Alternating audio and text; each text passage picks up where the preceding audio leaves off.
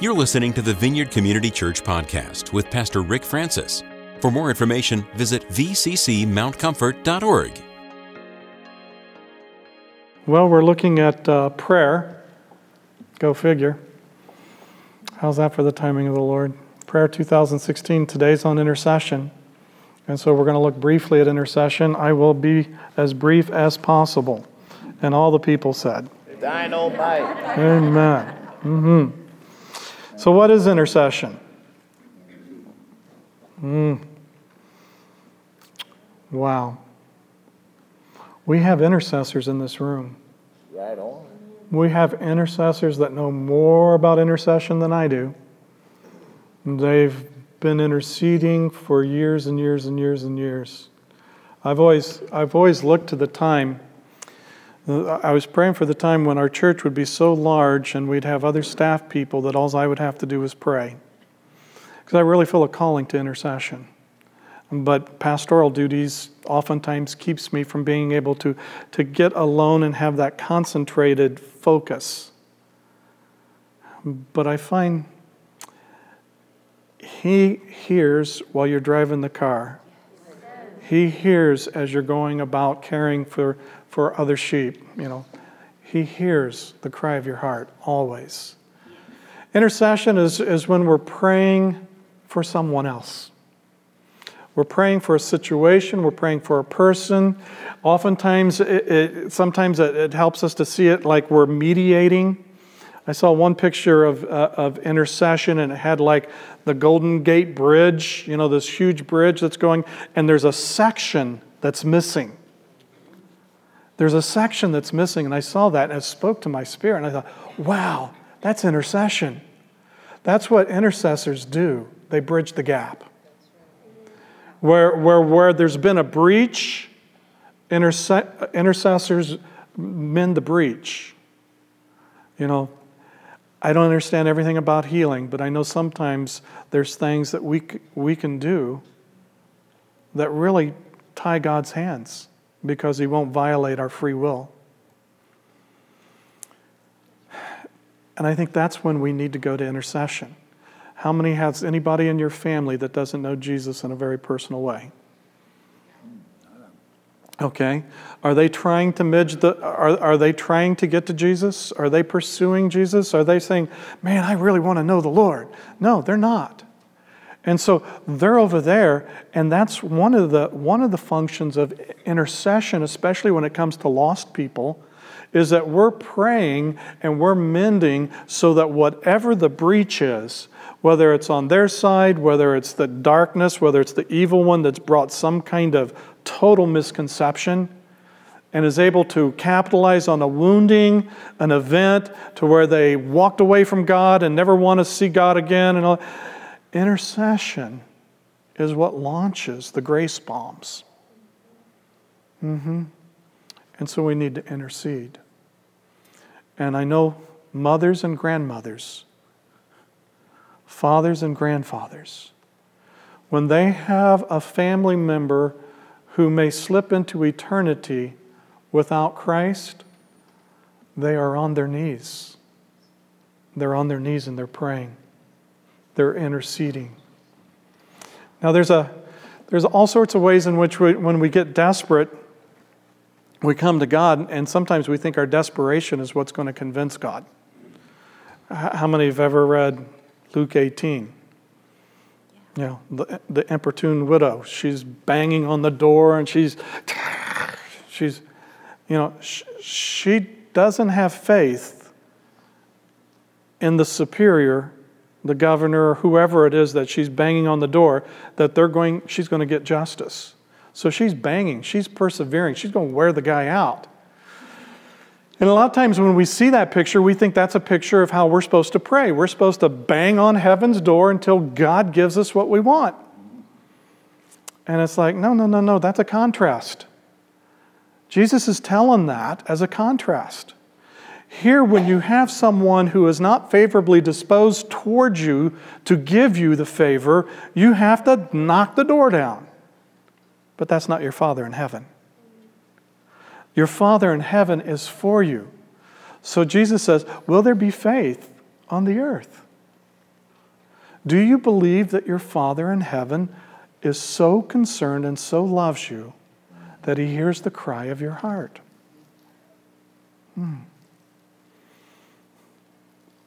So in one sense, we don't have to bang down the door because we don't have a stubborn father who wants to keep everything to himself, that doesn't want to bring justice to the earth, that doesn't want to bring healing to the earth. He does. And so we come and we ask. Now, the model that I've been sharing with you that I really, really enjoy, it comes from Graham Cook, and he calls it the art of crafted prayer. And he talks about, first of all, when we're going to intercession, we're going to come before the Father. We need to come before the Father, and we need to come into His presence. And that's usually by praise, thanksgiving, worship, all the different things that are avenues that get you into the throne room. Now, for me, personally, I always like to picture the throne room. I don't always see myself walking by the lake with Jesus. Sometimes I do, and that's fine. Holy Spirit and I are dancing here in the sanctuary. That's a sight to behold. But when I'm coming with intercession, I want to come into the throne room. I come before the Father, and as I come before the Father, what I want to do is that the Bible tells us that Jesus is praying for us. He's our great high priest. He lives to make intercession for us. So He's on one side of the Father, and He's praying for us. And then the Holy Spirit, I see Him kind of in my mind's eye. He's on the other side of the Father. And it says that the Holy Spirit intercedes for us with groans that words can't even begin to express. And so we've got Jesus and the Holy Spirit interceding for us. And we're invited. We have access. We have access to that place through the shed blood of Jesus Christ. Through His death and resurrection, we have access into the presence of God. But the enemy wants to keep us from realizing that we have access and wants us to pray and ask God as though we're clear over here, trying to get His attention, and here's Jesus and Holy Spirit, when we have the right to come right up and listen to what they're praying. What is Jesus praying about this situation? And in the case with John, many of us have just been contending and pressing in. Lord Jesus, what are you praying concerning John? And we want to hear. Holy Spirit, what are you saying concerning John? And at times I could feel the groans of the Holy Spirit as He was praying for John. And I was listening, and I was hoping I'd hear Him say, so I get a little closer, and I keep listening, and I'm hoping I'm going to... And I heard them saying, Father, let your glory fill the earth. That's the only thing I heard. I wanted to hear Jesus say, Father, heal John on Friday. I mean, I was right there. I mean, all my chips were in. I was all in. I was so all in that after John had passed and I got to the house, I'd been there in the morning and the afternoon, had some appointments to do here. When I got there, he had passed. I got the text from Ann saying that he had died. And so as I'm going there, I see John and my heart breaks and I start crying. And then I have Karen right next to me and I say, I know this is going to sound strange to everybody, but I told the Father that I was going to do this. I'm going to pray one more time for resurrection for John. I mean, I'm all in. I believe God wanted to heal John. And so everybody, the whole room gathered around John and we prayed. And John was still dead. Let's say there was no life in his physical body. John was alive. But there was no life in his physical body. And when I got done, Karen gave me the biggest hug and said, thank you. I so needed that. I so needed that. Yes. It's interesting how the Lord will kind of get us, and He will confirm what He wants us to do, and we think it's for maybe some kind of incredible power miracle, but it ministered to his wife's heart. We all knew that we've done everything we know to do, and then went one more step. And now we were at peace and could release John.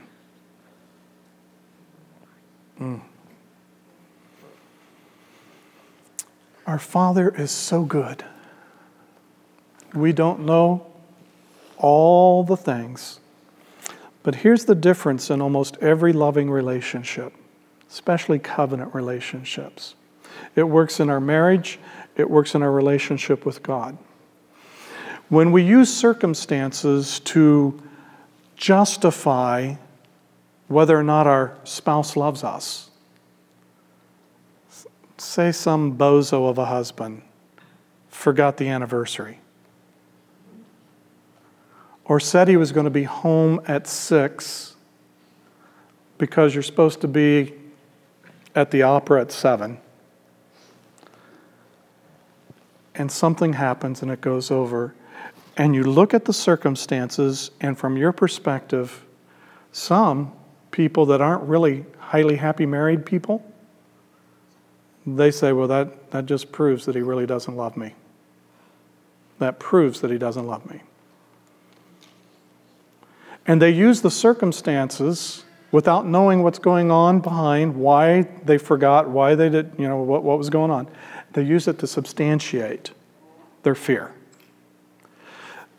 But we find that in couples who are highly happy married couples, their first assumption when their spouse comes up short, fails, whatever, they've trained themselves to say, I know my spouse loves me. I don't understand, and I'm hurt, but I know my spouse loves me. And when he gets a chance, I'll understand what happened. You know what happens with couple number 1? The guy finally gets home, or he gets back from the flower shop, and while he's in there, another husband comes in, all frantic, and he says, what are you in for? I forgot the birthday. Oh, I forgot the anniversary. Well, I did something stupid. I got to buy some flowers to make, So we think flowers atone for everything.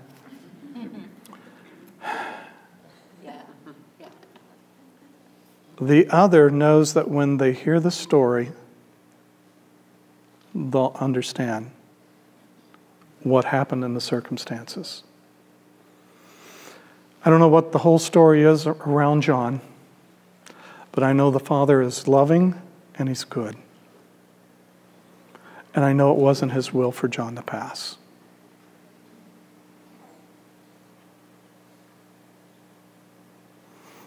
For my Calvinist friends, that might be really tough for you.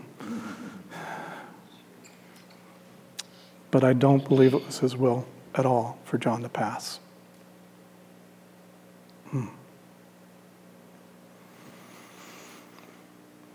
God is good. That is settled in my heart. I grieve for the loss of my brother. Yes. I'm praying, Lord, teach me how to contend to destroy cancer and to release the kingdom. Lord, show us how to collectively come together as one and to fulfill the assignment that you've given to us as your sons and daughters.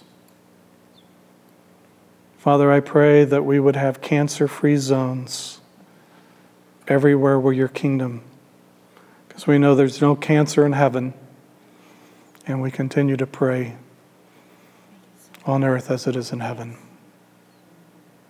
And so, Lord, I pray for a grace today to grieve and to grieve well, with a sorrow that leads to life. And I pray, Lord, that you would release a tenacity, an anointing to contend for breakthrough in praying and ministering to people with sickness and disease, especially cancer. For I ask it in Jesus' name. Amen. Right on. Amen. Right on. Amen. If you have anything going on in your life that you would like to receive prayer for, we call this ministry time. And we believe Jesus is here and that he has been honored, that his gospel has been shared. He is the King of Kings and the Lord of Lords. No doubt about it. He is the Savior of the world. And he is the healer. And if you need prayer this morning, I just invite you to come front or lift up your hand and we'll come to you. But we want to pray for everyone that has a need today. Outside of that, keep Debbie in your heart. I always get amazed at how often when there's a birth, there's a death. And it's like, wow, this is interesting. Mm-hmm. So we got a little one to love and to cherish. We got baby Ferguson on the way. Mm-hmm. Dynamite. And we're looking forward to, I've affectionately called him Bam Bam until he gets his name. Bam Bam. We got Maddie. Let's continue to pray. So the Lord has blessed us. Yes. And let's continue to lift up our sister. My mind just went blank. Karen. That's not who I was thinking of. Betsy. Let's keep Betsy in our prayers. We want to see the breakthrough on cancer. Okay? So Father, thank you for your love. I invite you now, Holy Spirit, to come and give us words to encourage one another with. We pray for anointing to bring healing. We pray, Father, for everything that you are doing in the earth to come forth. Let your glory fill the earth. Yes. For we ask it in Jesus' name. Amen. Dynamite. Amen. Thanks for listening to this week's podcast. To receive more audio content from the Vineyard, click the subscribe button in iTunes.